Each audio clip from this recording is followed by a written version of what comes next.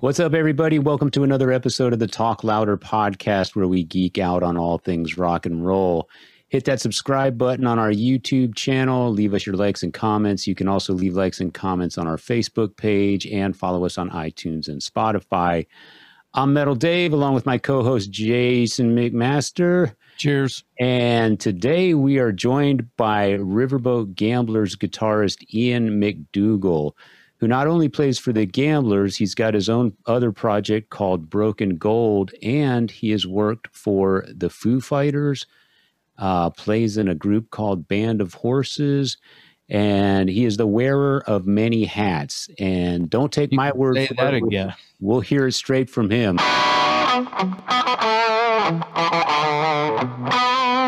And here he is, ladies and gentlemen, Ian McDougall, guitarist for the Riverboat Gamblers and a man of many talents. How are you, man? Yeah. What's up? I'm good. I'm glad you could join us, man. Thanks for being here. Yeah. Thank you for having me. This is cool. You in quite a while. I think the last time I saw you, you were playing a benefit gig for BJ, bass player from Eastside Suicides, which was quite a while ago, and then COVID hit. And so I haven't seen you in a long time, man. It's good to see your face.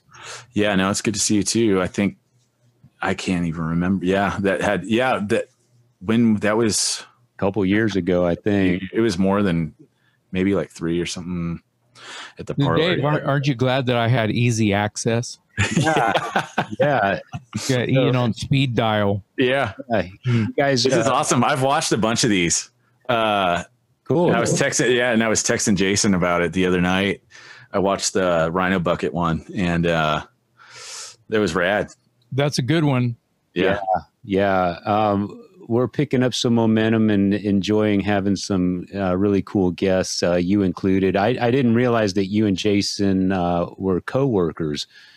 Oh, yeah. We've been trying to keep it a secret for a while, but now that the word is out, I think that, stock is going to rise with School of Rock. Everyone's going to start wanting to send their kids just because, I know Ian. You know what we should get out of this is a Broken Teeth Riverboat Gambler split. There you go. That would be awesome. We go. Okay, ready, go. 7 inch. Let's do it. I'll do it. Doesn't that sound good? That sounds great. I'm down, dude. Man, that's the funnest thing is being able to put together like we were just kind of talking about like just putting together something super fun, like that, the shirt and the songs and stuff that we did recently with the Ramones and Motorhead stuff. Like we hadn't gotten together in the studio in years. I can't even remember, but it was kind of one of those things where we got asked to do this one cover for a compilation, and we were already in there, and it was like, let's just knock out a couple other ones. And the band used to cover both of those songs long time ago, like way even before I was in the band. And, but everybody already knew them. And so it was really easy to just kind of like pull them out and just kind of do it. So tell everybody what we're talking about here. We're talking about a new 7-inch single from the Riverboat Gamblers that is one side is a Ramones cover and the other side is a Motorhead cover. And I'll let you take it from here. I guess I don't know how and why it started getting called Remotorhead, but that's just what, I don't know. Appropriate. Yeah. But we were recording a Jerry Rafferty cover, and I've been telling Jason about this and actually talking to him about it like the entire time. I was just like, yeah, we're going to do this. I don't know how it ended up coming out really awesome. Yeah. Dude. And it was cool. It was a cool project because it was, like right when everybody was starting to kind of feel like a little bit more, not so much of the heebie-jeebies about getting in the same room and kind of working on something. And, we were wearing masks and stuff the entire time. And we went in there and recorded that Jerry Rafferty cover, but it was like, let's just knock these other ones out really quick. And it was super fun. Not only because we got to like just all be in the same room together and play together again, but it was also cool because we kind of roped in a bunch of friends and it's kind of awesome. We got CJ to sing backups on the Bonzo Goes to Bitburg, which was rad. Yeah. And that was such like a, I was like, I keep in, like, he took my other band Broken Gold out on tour a few years ago, and we still kind of just shoot the shit every once in a while. And I just kind of was just like, dude, we're doing this thing. Would you want? Because I know he has a little setup like all this, and that he could easily just kind of like bust out a vocal thing and send it. And so we just dropped it in, and we got my buddy Ryan that plays keys in Band of Horses. He played organ on the Jerry Rafferty song, and then we got Sabrina from A Giant Dog to come in and sing on some stuff, and Dave from Crumb Bums came and ripped some vocals on No Voices in the Sky by Motorhead. It's cool. Yeah. Nice. Yeah. It was funny because we were recording that with Stuart, and Stuart's never met Dave, and like Dave's I don't know, it's just like two different worlds kind of intersecting a little bit. And he was like Dave, that guy can hold a for like a good like 2 minutes straight. Yeah. And it was just hilarious watching Stuart go like, God damn, man, like how long can that motherfucker do that? Like but it came out cool. I'm excited for, it's already, you can listen to it now. This stuff is Stuart Sullivan, you're saying? Stuart Sykes, this guy. Sorry. Yeah, he's this dude that he's been around. We've been working and doing recording with him, and I've interned with him and done all, he's a really good dude. He's here in town. But So just to be clear, we're talking about a 7-inch single. One side is Motorhead as a cover of the Motorhead song "No Voices in the Sky" with Dave from the Crumb Bums singing lead vocals on that. Oh yeah. And then the flip side is a cover of the Ramones, "Bonzo Goes to Bitburg" with C.J. Ramone singing backup vocals on it.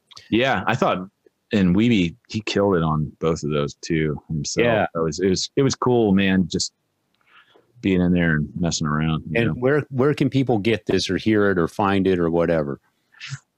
Pretty much anywhere streaming wise, you can get it anywhere. It's already up on Spotify and Apple Music, and I don't know if it's up on iTunes. Obviously, Bandcamp. You can go to anxiousandangry.com and actually purchase the 7-inch. And we started doing these like T-shirt bundle things, and that was the awesome thing. Honestly, like when we were doing it, it was strictly like, let's just do this for fun. And, we like these songs, and what are we going to do with these? And we like started with, maybe if somebody buys a T-shirt, we'll like add like some download or something like that. And then our buddy Ryan from Off With Their Heads, he was just like, y'all, it's hilarious because he makes fun of us all the time that we just like all like constantly never have our shit together as a band. And so he was just like, all right, just let me do it, and like he was like, kind of put the 7-inch together, and he's like, Jesus, okay, come on, guys, and so the Gamblers don't have that guy that wears that hat that just automatically handles all that kind of shit. You guys just go, I don't know, are you gonna do it, Bob? We got used to having those people around, and then we don't have them around anymore. Right. Usually in a band, I just take it for granted that everybody knows that, there's this guy that does these little chores in your band, and there's the other guy that does there's these different hats that each guy wears. Yeah, everybody always been that way in every band I've been in. I thought it was the same. For sure. I mean, like we've all got our little hats and stuff still, but as far as like actually like getting a physical product out, I think that's when we need the cheerleader person on the side. You need Ryan going, I got it. Yeah. I got it. We're like, dude, put this out, because a lot of it was just like, we'll just give it away for free with the T-shirt, Right. Yeah. Yeah. Well, that segues more into debt, segues nicely into my next question, which I think you just answered. I was going to ask, when can we expect the next Gamblers record, since it's been about 10 years or something like that. Yeah. Yeah. I mean, you guys have put out singles, you know, so you have made songs available, but you haven't put out a full length album in a long time. Yeah. I know. Yeah. I'm super aware. Any news on that front? Yeah, man, we actually, the three of us, well, me and Fadi and Mike got together and we had like a, for real, like, let's talk about this. And Mike and I have kind of always work on stuff. It's just, you know, and Jason, you know this, I'm sure, many times over. It's like, you know, you get into a band and, you know, you're playing with, everybody's got their lives, you know what I mean? And they've got kids, they've got jobs. And, you know, for me, and I kind of, this is kind of all I do at this point, like, which is, I'm extremely grateful and lucky that I just work on music stuff. And, but it's kind of hard to kind of get everybody kind of all in the same place in the past few years.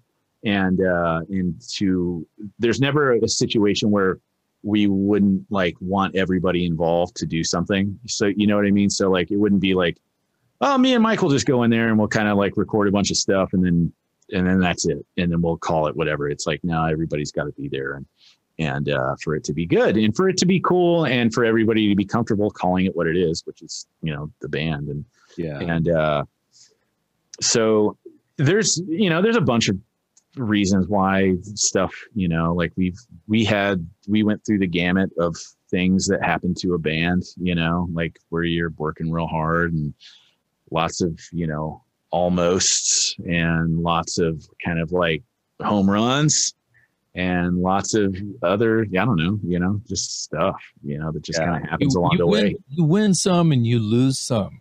Yeah, mostly lose some. Yeah, but that makes it when you win some even better, you know. Yeah, you got one foot over the finish line and one in the grave. Yeah. No, however you want to put it. It sounds like a lyric. Yeah. Well, I want to go on record as saying, and I mean this with all due respect to my co-host Jason and our producer Jared, because I'm a huge Broken Teeth fan, probably my favorite band in the world. But I've said, damn, here's that $5 owe you. Yeah. And I've said this since the first time I ever saw the Gamblers, and this is before Ian was in the band. Best live band on the planet. You guys, your shows are always so high energy and so much fun. I take people to your shows that don't even like rock and roll, and they walk out of there going, holy shit, that was great. That's so awesome. Much fun.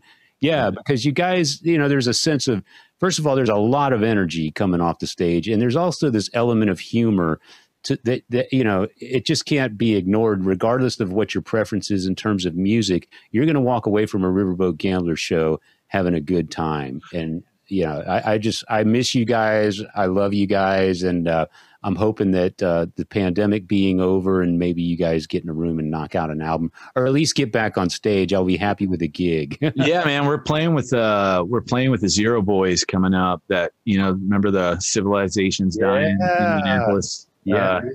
We played with them once before, which was a wild ass show at it was in California, but it was with TSOL and Anti-Nowhere League and the Zero Boys. Man, that's a punk rock Super Bowl right there. That's kind of legendary. I want to sort of mix it up a little bit. Yeah, man. There's so many things that I want to pretty much name drop because you've gotten to do, you yourself have gotten to do a lot of cool things personally. But the music, you know, the songs that you know, the bands that you are in, the bands you were in, the bands you've toured with. Tell us just like maybe a Henry Rollins story or something. Didn't you guys tour with Rollins? Yeah. Man, he was super, super cool. He was one of those dudes that when we came out, we toured with Gamblers opened up for X and Rollins band back in 2000, and it was one of the early ones. It wasn't the 2010s. It was sometime before that. I still have I've got this this thing is filled with all the laminates and stuff. I wonder if I really hope it's like right at the top.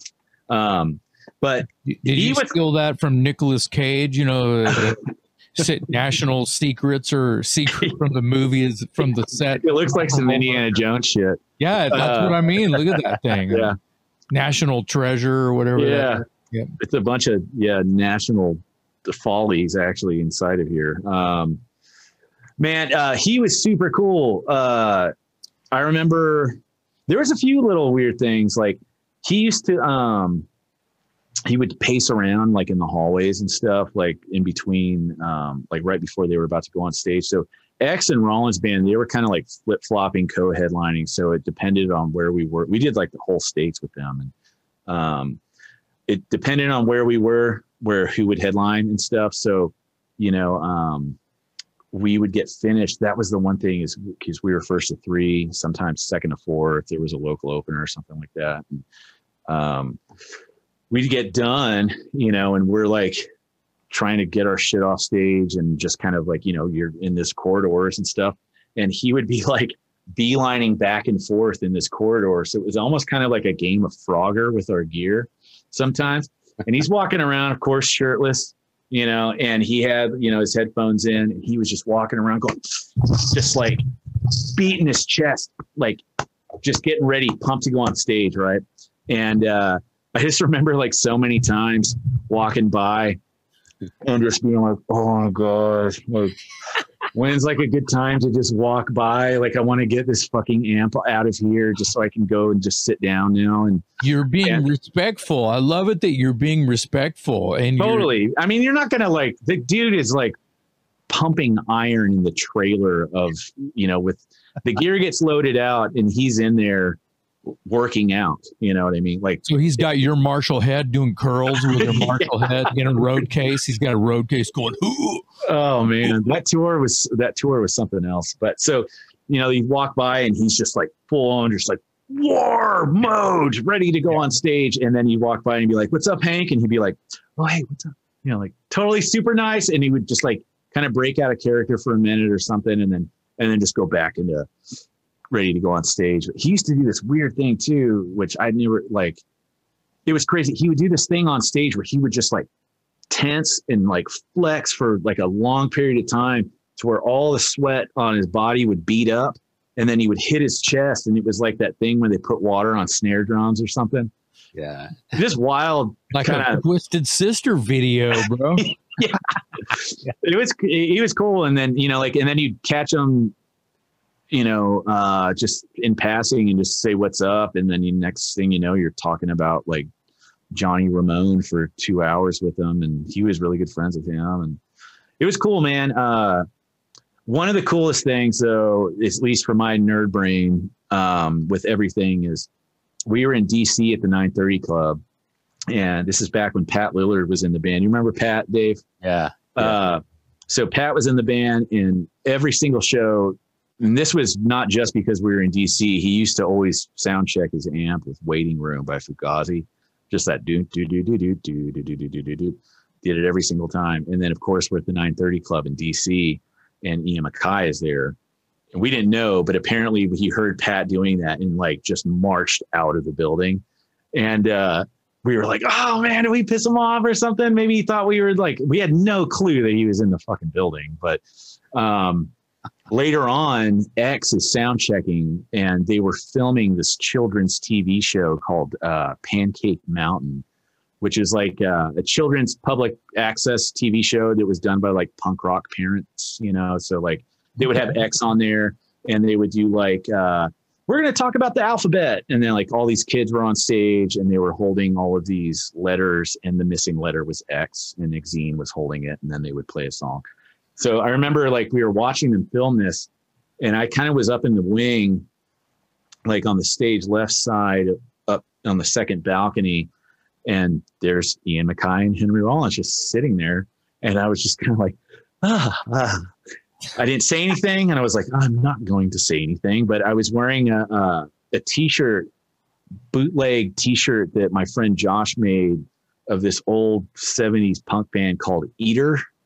You remember that band? They had like they were like, I don't know, they were like a novelty band because they were super young, but they had some good songs. And I was wearing this Eater t-shirt, and it was hilarious because they were both saying like, you think this guy actually fucking likes Eater? Like, you know, they were like kind of, and I was like, oh dude, I love like Room for One and like all and whatever. And they were like, I can't believe this guy actually likes fucking Eater. And that was my one nerd moment where I was like, those guys thought my t-shirt was cool. Well, let me say this, we just had a talk louder moment, because you're in the right place, because this is where we tell the nerd, like, I'm a little uncomfortable because these guys rule and I'm not worthy, kind of a. Oh, totally. Dude, this is what our show is kind of about, really. Yeah. Man, I feel like I'm, like just Forrest Gump in those moments. Yes. I want to hear a nerd moment with CJ Ramone. So you toured with him in your band Broken Gold. Yeah. So first of all, tell people a little bit about Broken Gold if they're not familiar. How would you describe that band versus, say, Riverboat Gamblers? Tell us about Broken Gold real quick, and then tell us about touring with CJ and any. Yeah. Broken Gold was Pat was leaving the Gamblers, and when I joined Gamblers, I had my own band when I was in high school, and I was like a teenager, and I sang in it, and I played guitar, and that was. And this is in Denton, Texas. I was in Carrollton, which was a shittier suburb between downtown Dallas and Denton. So shittier Dallas area. Yeah, so it was like equidistant to Plano, right? I hear that King Diamond used to live in Carrollton for a little. Yes, yeah, and why did you see him pumping gas or? No, I remember recording the band that I had recorded at a studio in Carrollton. And that was the King guy. Diamond can't drive a car and get out of the car and put gas in his fucking car. It's a hearse. Yeah, no, it's not. I wouldn't recognize him without his bowler cap. Yeah. So, sorry, I didn't mean to interrupt. No, I wanted to catch you real quick on this band. You're a kid, and outside of Dallas, you've got this band. Is this band called Kicks or it's called The Kicks? And we spelled it with it, and then we spelled it with a Z. Okay. And the reason I ask this is because the very first time I ever met you, our friend John Miller took me to a punk rock house party here in Austin, and your band was playing, and he goes, you got to see this band, The Kicks. And my buddy Ian is in this band, and he's a kid. You were like 14 years old or something. And yeah. You were playing at some house party in Austin. And Johnny Miller takes me over, and I check it out, and I'm like, wow, this is great. These guys, you mean Johnny Venom? Johnny Venom, yeah, exactly. Well, it depends on who you talk to. Yeah, I knew Venom before they called him Johnny Venom. So. Yeah. But that's the very first night I met you. He was kind of hyping you as like this really cool dude. He's really young, plays in this really cool band, and I went to a house party and I saw you. And anyway, so bring us up to date. We're back to Broken Gold and touring with CJ Ramone. Yeah. So after Pat he didn't want to tour anymore, and we still really liked just hanging out and playing. And so we were like, let's do this band that we've been talking about trying to do. And we're going to do kind of something that's like sort of kind of like the Replacements, but some of the kind of post-hardcore stuff that we were listening to and like really getting into. And we kind of had like an idea of what it was going to be. It was going to be very like primal drums and kind of like something that sounded big, even though we were a 3-piece. And that was kind of it with that band. And then of course that evolves over time. And then it's just basically what it turned into. And I kind of was just like, I just want to do something that sounds kind of like Minneapolis 1986 or something, you know, like Husker Du, Replacements, but Soul Asylum, but like, but more on the kind of punk edge of theirs, you know, of all that kind of stuff. Yeah. Still like kind of like basically fast and not whiny singer-songwritery stuff. You know what I mean? It makes sense, I'm sure. Yeah. And so we had that band, and then we did it for a while and we toured. And then, so we got actually asked by, Gamblers booking agent Stormy Shepard if Broken Gold was interested in going out opening for CJ, and it's just like, yeah, hell yeah, that'd be fucking awesome.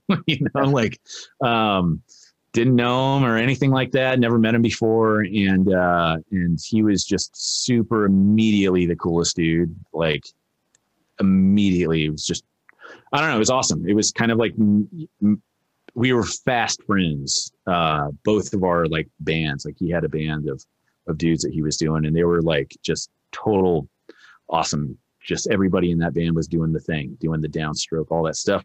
He has one giant Popeye right arm, you know what I mean, from just years of just doing the downstroke thing. And he's super cool, and he likes to hang out and, throw a few back. You throw a few back, tell a few stories. Yeah, he's a good dude. And and he took care of us, like it was, we were playing kind of the, the shitholes of lower America, and making our way through. We started in Texas and then went through like New Orleans, lots of Florida, of course. Like every single fucking time I ever go to Florida to play like any kind of band, you're going to be there for like 2 weeks or something, or like a week and a half. And yeah, I remember the first time I went to Florida, I was like looking at the itinerary and I'm going, sure are going to be in Florida like 8 days. Yeah. What are we doing? It's crazy. Might as well rent an apartment. Yeah. And you feel every minute of it. Second you step out of that van, you are in Florida. Yeah.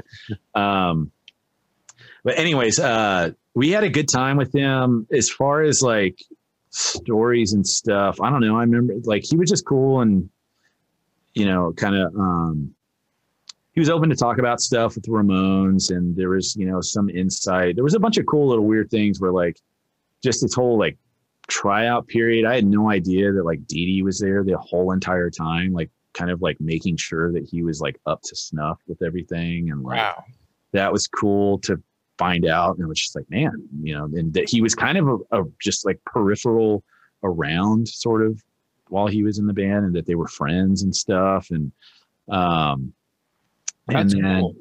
Yeah, I think that's awesome. Yeah, I mean, that's like what you want to hear, where you're just like, yeah. Well, it didn't even sound like it was a mentorship. It just sounded like he was just there and like, yeah, I don't want to do it anymore. You can do it, dude. Yeah, I'm just going to hang out. Go ahead, rock out. Totally. It's like hang out. Yeah. He told me this story too about like when he was trying out, like the whole thing with, he went AWOL and he ended up getting arrested and got put in the brig too for like leaving to, and they waited for him to get out.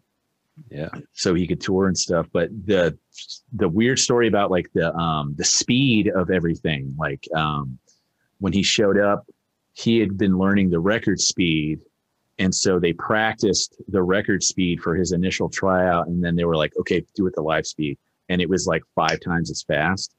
Yeah. I don't know like where that came, where like Johnny Ramone wanted to fit as many songs into a set or something. You know way more about this than I do, Dave.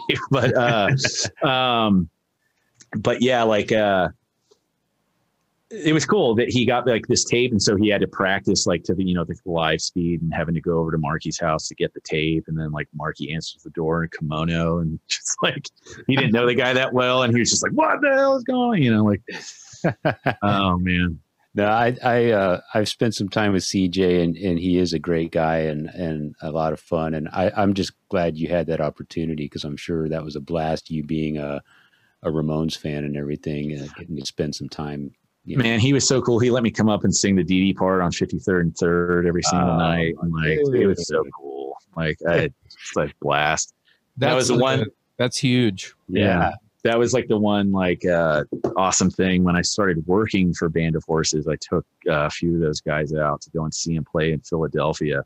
CJ was playing when we had a night off, and it was funny because we walk in and then they get up on that, they start playing that song, and I didn't just met these guys, and I just see just like, yo, Ian, where are you at? Are you here? And then they start playing it, and I like, get to do the thing where I got to run up on stage, and these guys don't know me at all, and get to I don't know. It's kind of a bunch of, I love that shit, you know, and I'm sure we've all gotten to do that kind of cool stuff from just sticking around and just, you know, well, that's the stuff that's, I feel like that's kind of goes back to, you're my boy, Blue. Yeah. My boy. It's that kind of shit. Yeah. It's just, you know, and that's why the hell else are we doing any of this? Right. That's right. Because we ain't getting rich. No. Yeah.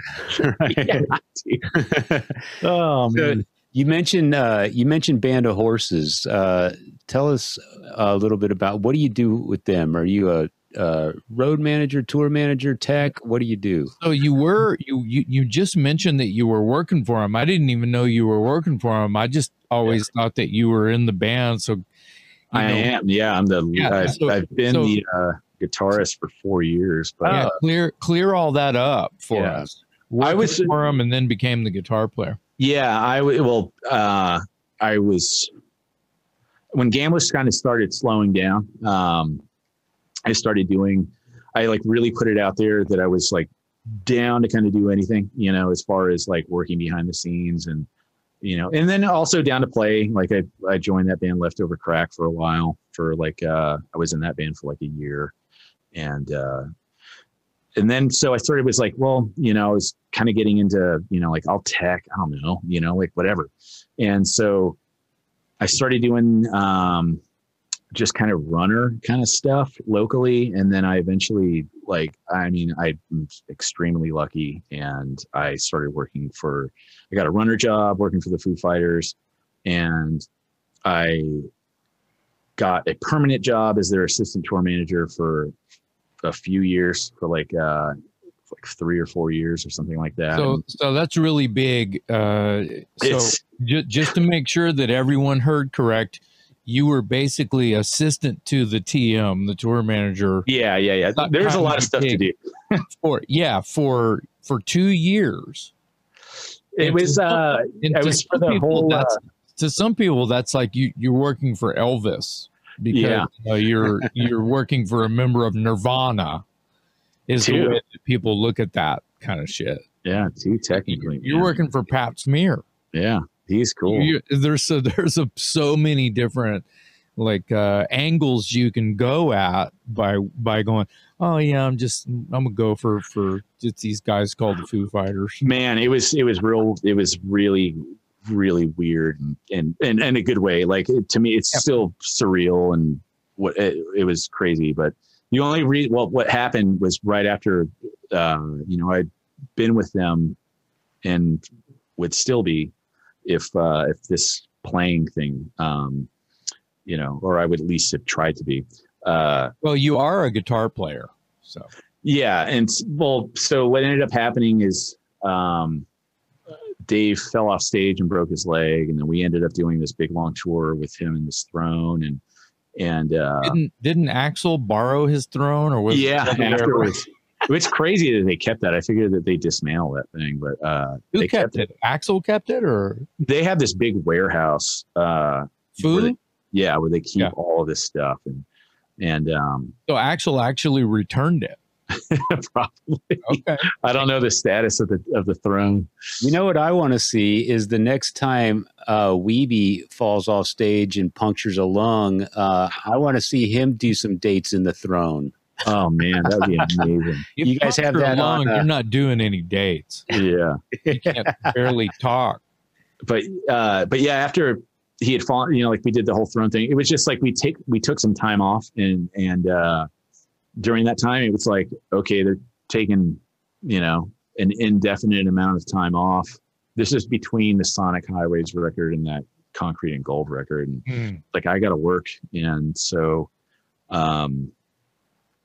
One of the bands that was on the same management was Band of Horses, and a lot of my best friends that I've known since I was 17 years old are the Gamblers' first tour manager ever is the tour manager for Band of Horses. And so I needed a job, and I was just like, dude, if you need any help, let me know. And he brought me on as doing assistant TM stuff, just almost kind of like doing a bunch of stuff. I was also like counting in merch and checking in with sellers, and then, you know, settling at the end of the night, like settling merch, not the show, but like, you know, whatever. And then those dudes are just cool. And, you know, like we had the same sound guy, this guy, Mark Arnold, he was in this band called Big Drill Car a long time ago. But he is the front of house dude for X on that X and Rollins band tour. And now he's the front of house guy for Band of Horses. And, we had, you know, our lighting guy was this guy named Dara Guinea, who I had met with, he used to work for Flogging Molly, Gamblers toured with them, and he's still with Band of Horses. And so anyways, it was like a good group of dudes were like, oh man, isn't this crazy that, like, you know, basically close to 20 years later, we're still all in the same room doing the same thing. Yeah. And so, and the guys in the band were super cool, and we got along like very fast friends, and we got along really well, same types of dudes and like all the same stuff, maybe not particularly the same kind of like music, abrasive kind of, you know, whatever that we're, yeah, all right, rock and roll kind of stuff, but definitely like the same kind of background from that kind of stuff. And it was just cool. And then, so, you know, like every once in a while I'd end up getting asked to kind of play extra guitar if the singer was just going to lead sing and play tambourine or something. And then I got asked to play with them on Jimmy Kimmel. And that was kind of like, whoa, okay. And then there was like a weird in-between time between guitar players on this one. We were on a long ass record cycle for that time when I joined. And so there was some people left, some people came and then left, and I was just there and was just like, if you guys need a hand, I'm here. I don't know. And it kind of got brought up jokingly, like, yeah, let's just fucking have you into it. And I was just like, I might try and give it a real shot. And it's been years now. Wow. And, we've recorded and we got a record coming out. We're playing Lollapalooza coming up, nice. Both weekends at ACL, Railbird Festival, a bunch. Congratulations, man. Of other dates. Super fun. Well, yeah, I mean, but you know, I'm still, man, just working and slugging it. I'm, you know, just still doing it. You know, it's just, yeah, you're not buying a yacht yet. Well, yeah, I mean, that wasn't even, I mean, I'm just, like I said, I feel like very much like Forrest Gump, just kind of around, and it's just like, oh, this other big kind of deal thing, and I'm just kind of, I gotta go pee, or, you know, like in the background, and just happen to be there. Well, you're obviously, you know, a good guy, because you don't get hired being a dick, and you're obviously talented, and you know how to write a song, and you know how to take, you know, the main guy in a band's thing and make it better with your guitar playing. So hats off to you, just being able to be in the same room and make it blend but shine a little brighter. It's important. You know, I'm not too proud to mention that me and Ian worked together for the School of Rock, which is, you know, a corporate music school. And, you know, that kind of saved me. And because I'm not buying a yacht. Dude, but that saved our ass during especially this COVID times. Totally saved our ass. Yeah. So it saved our asses time and time again by way of, you know, I mean, if I'm gone for a week or just a weekend or a month or whatever, they're cool with that. They want us to tour. They want us to make records. They want us to have to ask for time off to go be a musician, because that's the product. Well, yeah, it's cool too, just being able to kind of be like, yeah, this is the, you know, the reality of it is, you know, like being able to kind of, I feel like, relate some of that to, especially like, you know, like some of the older kids that maybe think that like, that they're going to maybe give it a go or something. And it's just like, well, this is the reality of it. It's going to suck like 90% of the time. Yeah. But that 10%, pretty good. Yeah. Those moments where it's like, oh, okay, you might be able to sing the Dee Dee part in the CJ Ramone. That's right. Show. Yeah, but awesome. Don't quit your day job. What do you mean day job? I don't have a day. Well, you better get one, because it's not really plan B. You know, when you think about, you know, putting a tattoo on your face. That's really a plan B. That's like you're drinking, you're walking around drinking the punch when you have a tattoo on your face. You're not like, I drank the punch once. Oh man, the best thing when just living in Austin, like forever, me and Bones and like all the people that worked at the Thundercloud on Lake Austin Boulevard. That was some good times because we used to have to schedule each other. Like, okay, you going out next week? Okay, so we can do, like scheduling our work schedule at Thundercloud. Switch days, switch weeks with each other, whoever's on tour, right? Oh man, so from Texas French bread to Thundercloud subs to Conan's Pizza to Magnolia to just everybody who's worked at all of those places, plays in a rock band. And so when you think about the schedule switching and the incestuous sort of like it, every scene in the world has that. Oh, totally. I just feel the same scene over and time. And I love it. And I love, let's hope that they're talking about it just like we're having a laugh right now. Let's just hope that that's because I think it's a great fellowship and builds community. And those are going to be memories that last forever. Bones is a total lifer. Marty is a total lifer. Totally. Total lifer. And so there's no plan B. No. By the way, I don't got one. I don't know. We should mention for people who don't know, we're talking about the Lower Class Brats. Yeah. When we talk about Bones and Marty, it's look them up. A good punk rock band from great stuff. I love them. I feel like we glossed over the Foo Fighters, and I don't want to harp on it, but I do. I mean, very few people get the opportunity to work closely with that band, and obviously they're huge. So. Do you have any, like you were telling great stories about Henry Rollins? Do you have any stories about Dave or Pat or Hawkins or? Dude, I was with those guys all day, every single day for years. This is what I'm looking for. See, we glossed right over this shit. They're great. And the one cool thing that I think is amazing is that everybody that works for them pretty much like really closely is somehow related to something like old ass punk shit, like one of my best friends and total like mentor people is their tour manager, this guy named Gus Brandt, and he's the best dude in the world. He used to book Black Flag when he was a teenager in Pensacola, Florida, and that's how he made that's what he did. He toured, like he eventually got asked to tour with some bands, and then he ended up tour managing and eating shit in vans forever and ever and ever. And now he's this kind of person that he is. And he's a very, cool, but, he's got a lot of shit going on. Yeah. Not just with Foos, like with a bunch of other stuff too, like Blink-182 and Pharrell and like just, wow. And like Disney shit. And the dude comes from, a punk rock background, fully still listens to a lot of cool shit. I love that dude. And then, like Chris Shiflett's guitar tech is the tour manager for Poison Idea, and goes out with Tenacious D as well. And,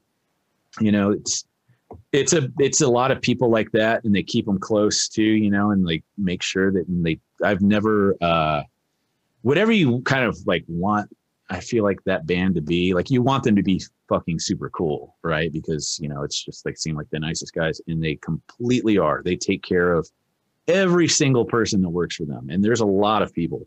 They take care of them so much. And it's just, I don't know. It was kind of exactly what you would want it to be. And I was never like a big, like super Nirvana fan. I didn't like hate them. I wasn't like a hater, but I was just not, that was, for me, whenever I was growing up in the time where I think you get into that and it locks into your brain where you're like, oh man, this band, I was like, I had punk rock blinders on where I was like, if it's not from like UK 1977 or like UK 82, I don't give a fuck. You know what I mean? Well, like that sounds like that's just super nerd. Yeah.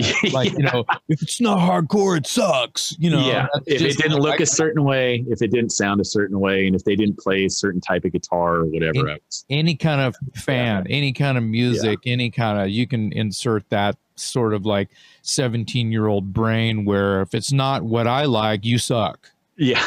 Right. I get it. But I think that actually worked. I don't know. I think that kind of, I don't know. Those dudes are really cool. And I don't know. I'm trying to think of anything. That whole leg breaking debacle was crazy. When he fell off stage, and I can't believe he finished the show. Well, I couldn't believe that either. And I couldn't believe that was the longest show of that tour as well. You know, like, and he, like, by the middle of it, he's like crutching around, going down the catwalk over to the B stage. And, it was super wild. And that was strange. I remember though, the first thing that I did the very first day that I worked for them, I flew over to the UK, and I got there like 2 days early. And the first thing I did was I looked up what shows were happening locally, like, because I had nothing to do for 2 days. And I saw the UK subs at the 100 Club, which was like, all right, that's at least really cool. If I get fired tomorrow, at least, I did that. Why would you get fired the next day? Just for I don't know. You know what I mean? Like, I was just like, I completely went in thinking, I don't fucking know what I'm doing, you know, and I didn't, but I figured it out very quickly and faking it till you made it. You know, you don't have a tattoo on your face. You're okay.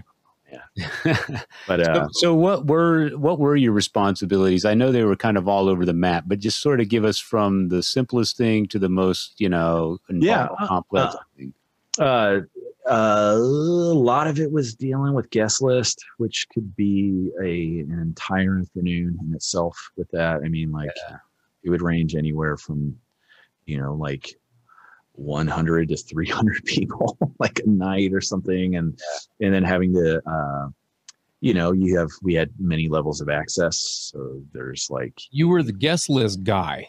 Yeah. And holy shit. That's a job I could not fucking do. And so I did that. And I was also kind of like, if we had, like people coming in to guest sing or something like that, I was like the liaison to go and meet these people. So there was some, I mean, that was actually one of Were you the liaison to David Lee Roth? No, but there were some funny ones, man. Like Perry Farrell, that was pretty funny.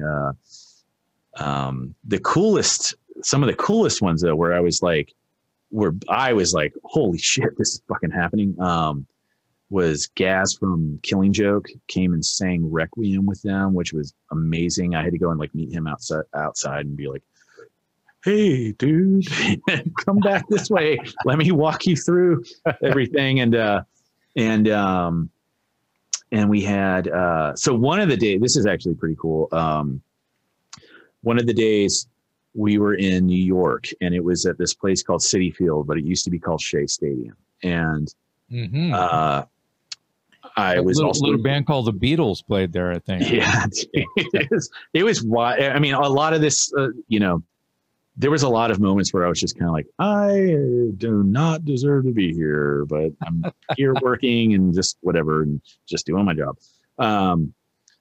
So I was also in charge of parking, and so like if family members or whatever had to get behind the stage, you know, whatever, I had to sort that out and make sure that security and all that stuff was sorted.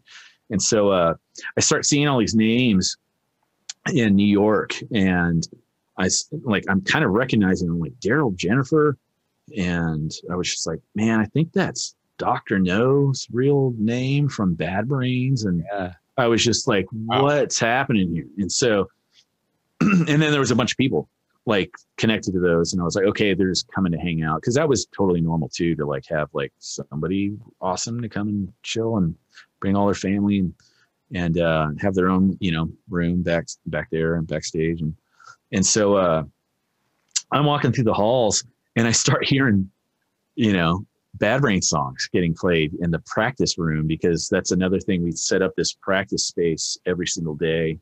So that's the one thing about that band is they practice every single day.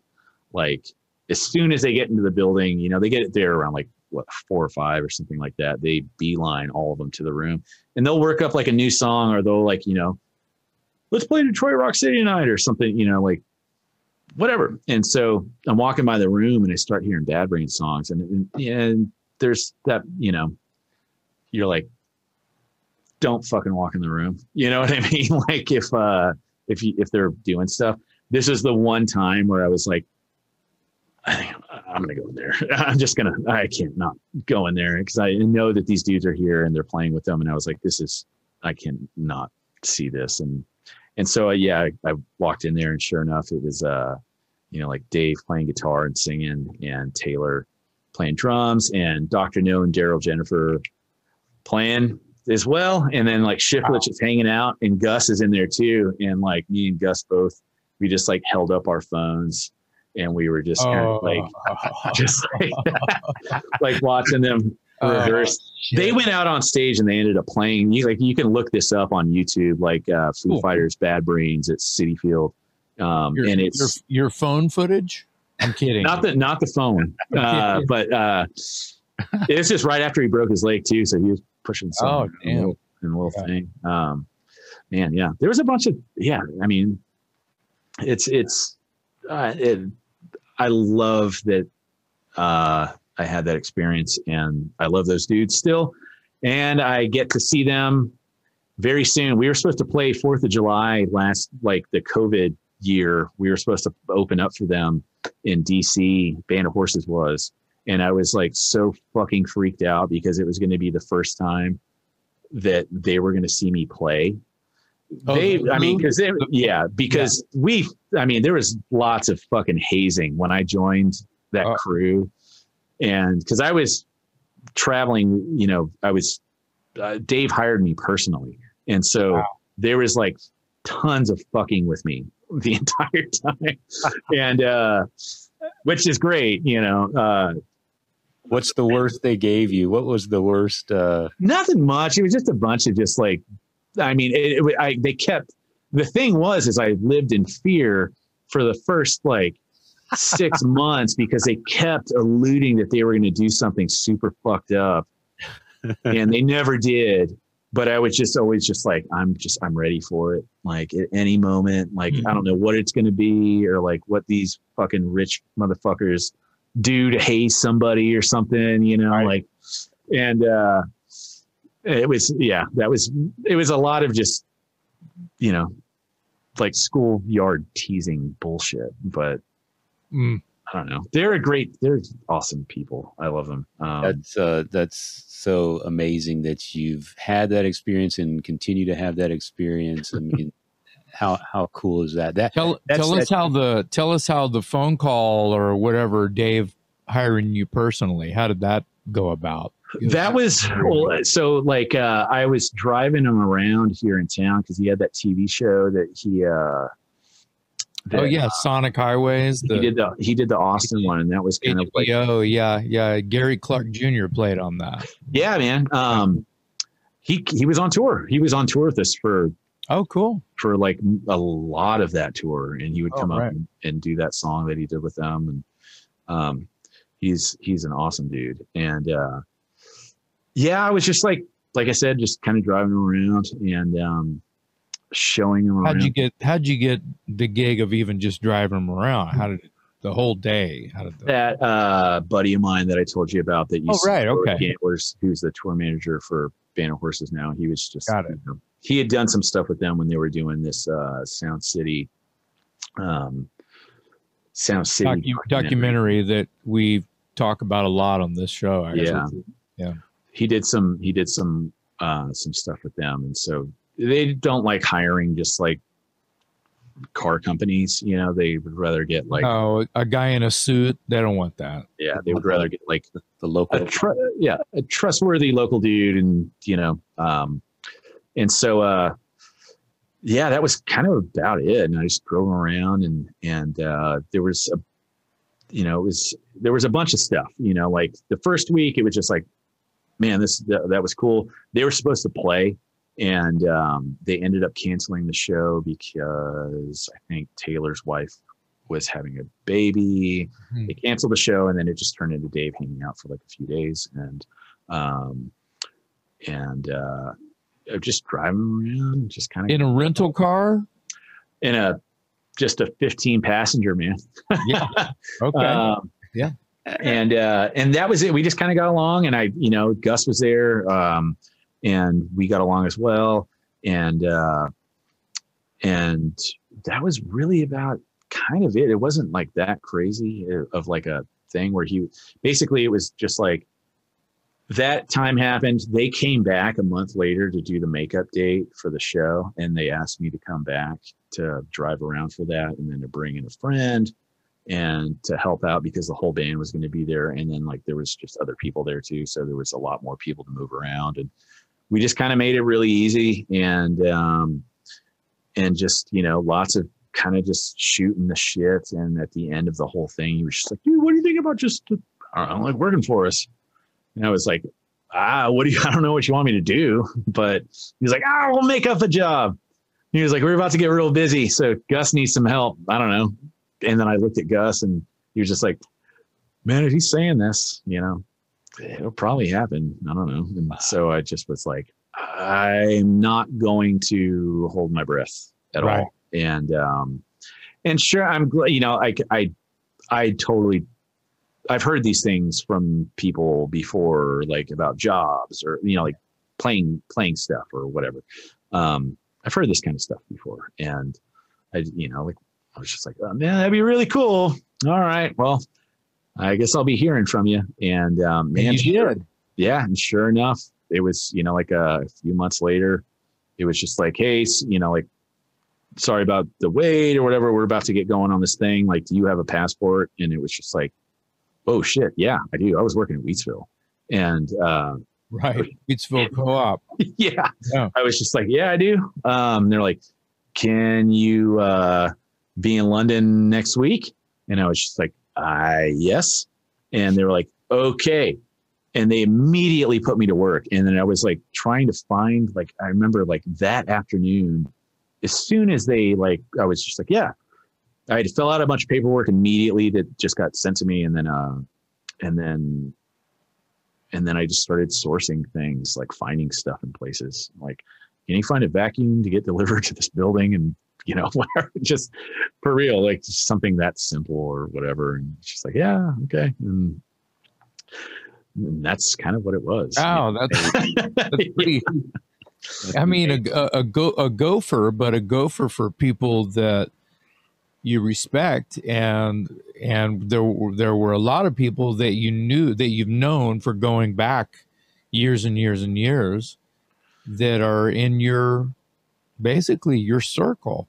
Yeah, it was cool though, because there was a lot of people that I'd known that were. It was just it was awesome, and as far as just making, I don't know, knowing people kind of going into it, but then also making a lot of like really like, lifelong friends and stuff like that with some of the other people on the crew, and people that I still talk to, and still people that I run into and tour with. And I feel very, very lucky in that respect, just because. That's excellent. I have to throw this in there because I think it's funny. I met Taylor when he was playing for Alanis Morissette. Yeah, I was trying to think of. We were talking about this the other day. At South Park Meadows in like 2000. Yeah, 99, 2000, something like that. Maybe your late 90s, 98, possibly. He's a wild drummer. Like, just it's crazy. Everybody in that band is just like. Yeah, everybody can play. Just disgustingly talented. So speaking of, do you have a Pat Smear story you can share with us? Man, not really. That guy, like, he was always super, super cool. And he's a man of few words. You know what I mean? He's kind of legend. Yeah. He's kind of in and out of like, he shows up and you see him and he's just kind of like, and goes on stage and then it's done and he's like, and then he's out. Is that his signature thing? I don't know. You know what I mean? Just kind of like, okay. You know what I mean? Just like, hey, how you doing? Here I am. And then here I go. And goodbye. Yeah. I like it.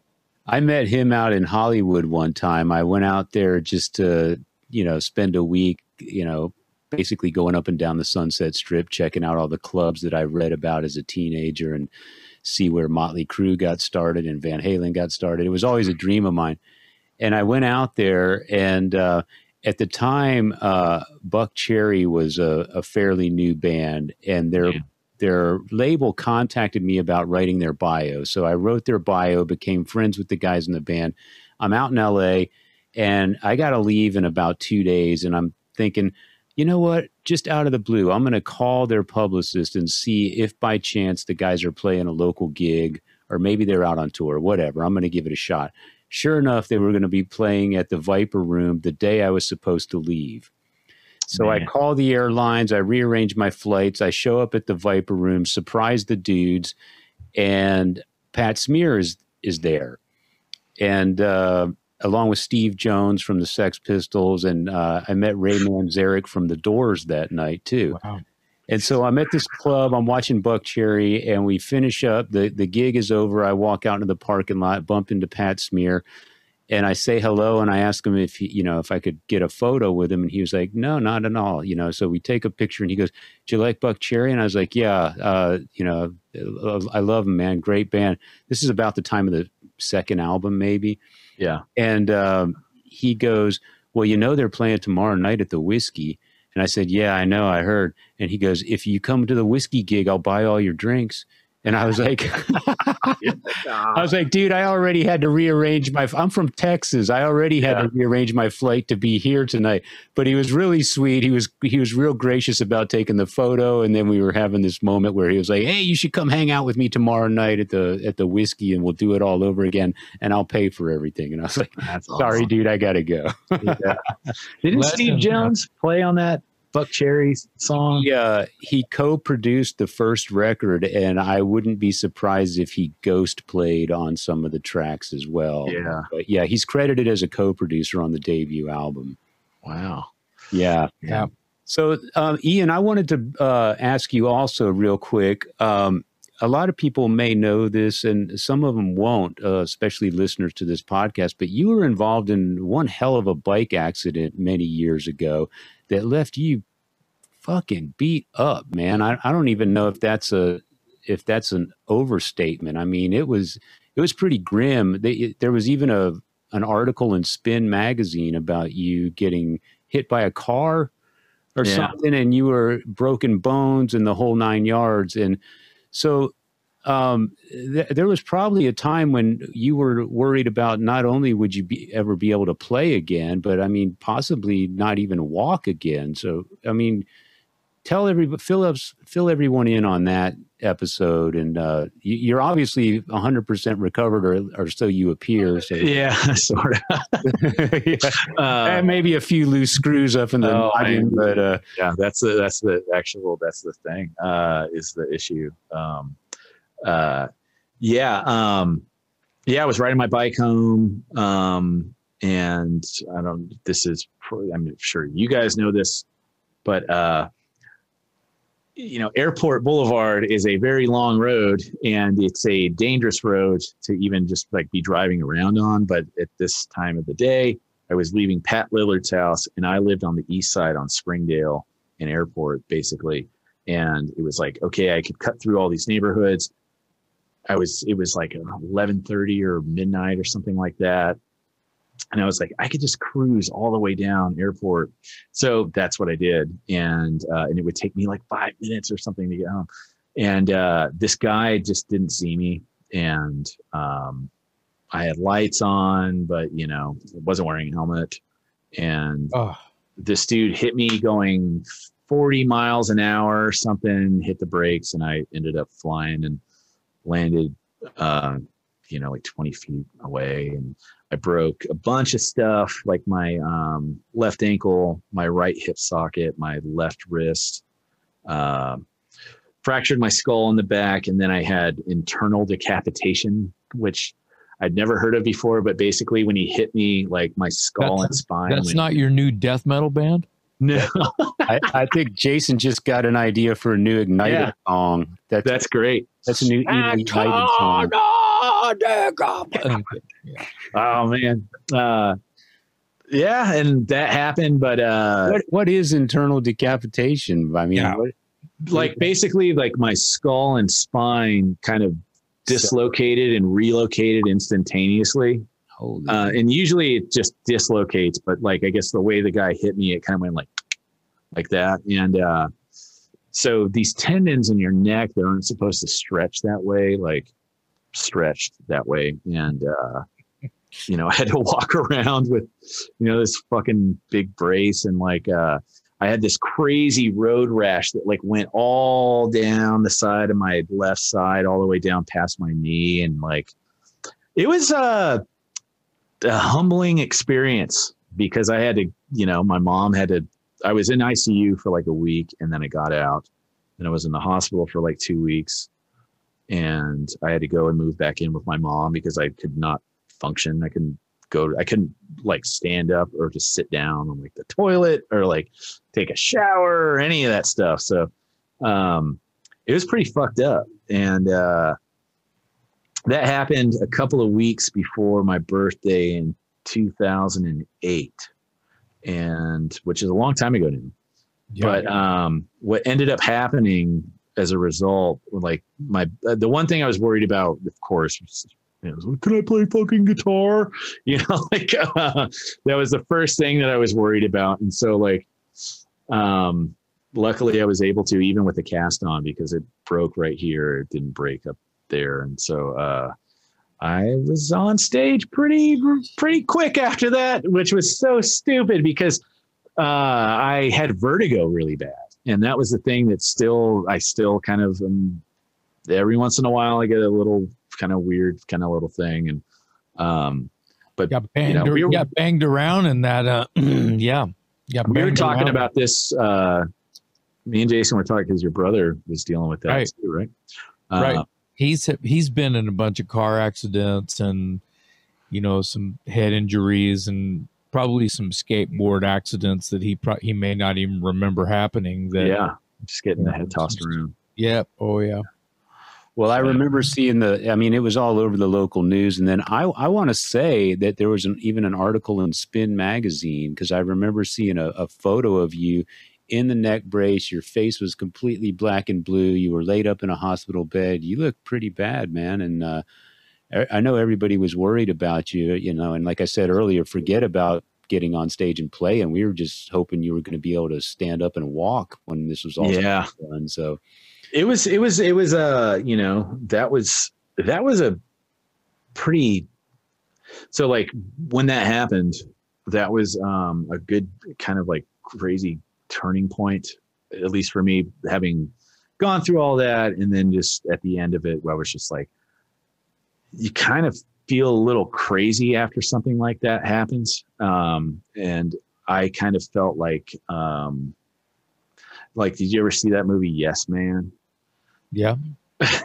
So like after that happened, I was kind of like that, where I was just like, I will do anything if somebody asks me to do it, as far as like, not like stupid shit, but I'm saying like something that I would be afraid of beforehand, as far as like, I'm, freaked out about taking on some big responsibility job, or like taking on some kind of thing that I'm afraid that I'm going to fuck up, or like, whatever. I just did it after that. And it was a good positive thing, but always still kind of having that weird little like, if I stand up too quickly and my eyes are going to get dizzy. But well, that's those amazing. are like that's like Evel Knievel injuries you had, bro. So yeah, it was bad news, and and it's interesting that you say that you still sometimes experience these episodes of vertigo or whatever, because when you play on stage with the Gamblers, I mean that's nothing but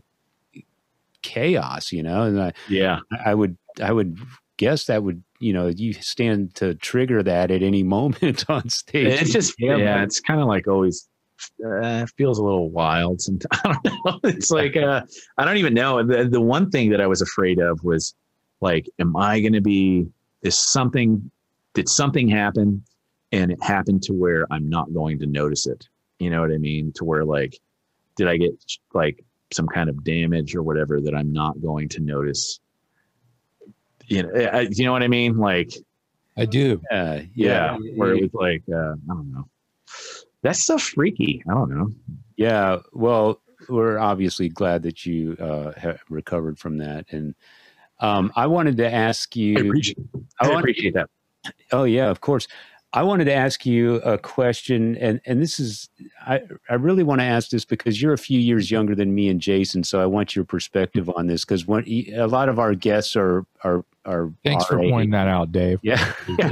Hey, I included myself in there, but just an off-the-cuff question, because you're the oldest one here, Dave. Yeah, right. I think we all know that's a lie. Oh man. Well, you know, keep telling them. Keep telling those lies. But Ian, I was curious to know. We often ask this question sometimes, and it gets kind of old because the guys and guys and girls are usually our age. But what was the album that got you hooked on rock and roll? Coming from a guy who's a little younger than we are, what album got you hooked? It was a record, and I have thought about this a little bit, but it was a record that my mom bought me before I even kind of knew what I was like into at all, because which was Dead Kennedy's Plastic Surgery Disasters. My mom bought me that for a birthday one year, and she was like, "Me and your dad always thought this record was funny," and because it has all those like skits and stuff in it. Yeah.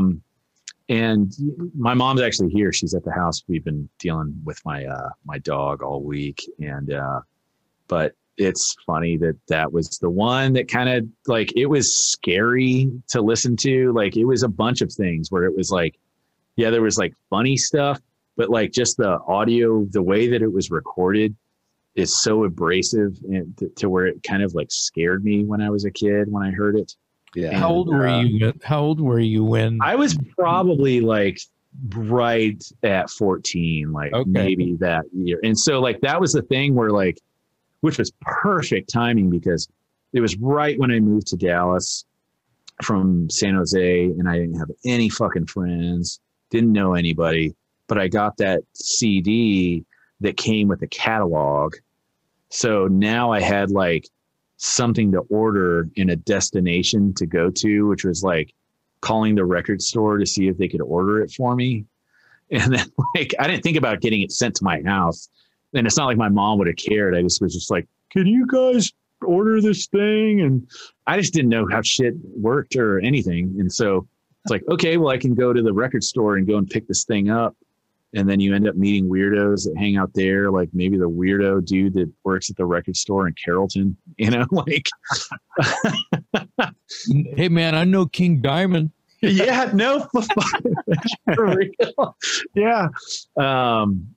But that was cool. That was the record that like, it definitely opened up a bunch of things to where like, not only to like the songs and everything like that, but just everything that came with it. Like, I like, you know, looked up every single band that was on in the catalog, and like half of them I didn't really like, but then like, you know, you're starting to kind of like flip around, and then you see those record covers and you're like, I recognize this band's name from that catalog. And then you run into like another record and you're like, oh, what's this band Fear, you know, or like, and then you just kind of get into it, and then next thing you know, you're here. I was lucky enough to have older brothers and Randy too. Yeah. And then I remember, you know, I mean, it was probably 1980 or 81 when, you know, like Circle Jerks, Group Sex, and Fear the Record were pretty much brand new. Yeah. And Randy basically showing me those bands like right after he was turned on to them. Yeah. that sort of changed my whole. I mean, I already knew the Pistols, right? Because my older brothers. That stuff just, yeah. My older brothers my brother Mitch, he was bringing home Pistols and Stones and Beatles and Ramones and, the first Elvis Costello record, and the first B-52s record, late 70s when music was sort of like finding itself. Just all over the place too, though. Yeah. Like everybody you just named, like none of them sound similar to each other at all. Right. Like, even those punk bands. Like the first couple of Cars albums, it's the same kind of sort of throw, right? When you can think about what's happening in England and middle America, at the same time, all these and CBGBs or whatever, right? Yeah. Yeah. Amazing time to find out about all those stuff. But I think that it's amazing. I like that Dave brought that up. It could turn into our shot of rock and roll. Yeah. I mean, the reason I ask, and I wanted to get Ian to chime in on that question is because, typically Jason and I, the common denominator with me and Jason and a lot of our guests and people our age is Kiss, and I knew that, you were a bit younger than we are. So Kiss was probably already done and gone. And by the time you're coming up, I wanted to find out what was it that got you, because Kiss was in the rearview mirror at that point. I also think that it's awesome that it was your fucking mom. Dude. Like, here's the Dead Kennedys record. Whoa, Dead Kennedys. Why do we think it's funny? Kennedy? You would have never, and it's funny because you'd never guess it, I guess, in a million years. But if you met her, you'd be like, okay, this tracks. Yeah, it makes too much sense now. Yeah. That's perfect. So it's great that your mom warped your mind for you. Yeah, they had like a bunch of tapes. Like they had, like a bunch. Like I remember when I heard X, the band X, for the first time. They had an Under the Big Black Sun record on tape. They had but other weird shit like Front 242 and Ministry and Butthole Surfers and stuff like that. But this was all also mixed in with like the music that my mom would listen to clean, which was like Sade and the Dick Tracy soundtrack that Madonna sang on. Soothing pop songs, jazz pop songs. Yeah. But then he also had this other stuff in the rack. I think that's amazing. Mom for the win with the Dead Kennedys record. Yep. Yeah. Awesome. Yep. She'll love that. Good job, Mom. Yeah. Ian, thank you so much for being with us tonight, man. This has been fun. I love it. I am I'm a huge Riverboat Gamblers fan. I can't wait to see you guys again. I try to make it to every local show that I can, and I'm hoping that you guys can get in a room and knock out another album. Yeah, man. We're playing at the Lost Well with the Zero Boys and Starving Wolves and what's the date? I'm looking at it right now. Saturday, August 14th. That's going to be fun. There you go. Saturday, August 14th. This episode will be out before then, I think. Austin, Texas. Yeah, I hope definitely. If not, that show was awesome. Yeah. Yeah. We'll speak about it in the past tense. Yeah. No, this will be out well before that, so this actually kind of serves as a promo. So there you go. Right on, man. I appreciate it. And like I said, if anybody's looking for that 7-inch, anxiousandangry.com or I think Gamblers Forever, forevergamblers.com as well. Somebody got that and paid for that URL or whatever, that website. That's awesome. Anxious and Angry for the 7. Hats off to Ryan for putting all that together. Yeah. Let me handle it.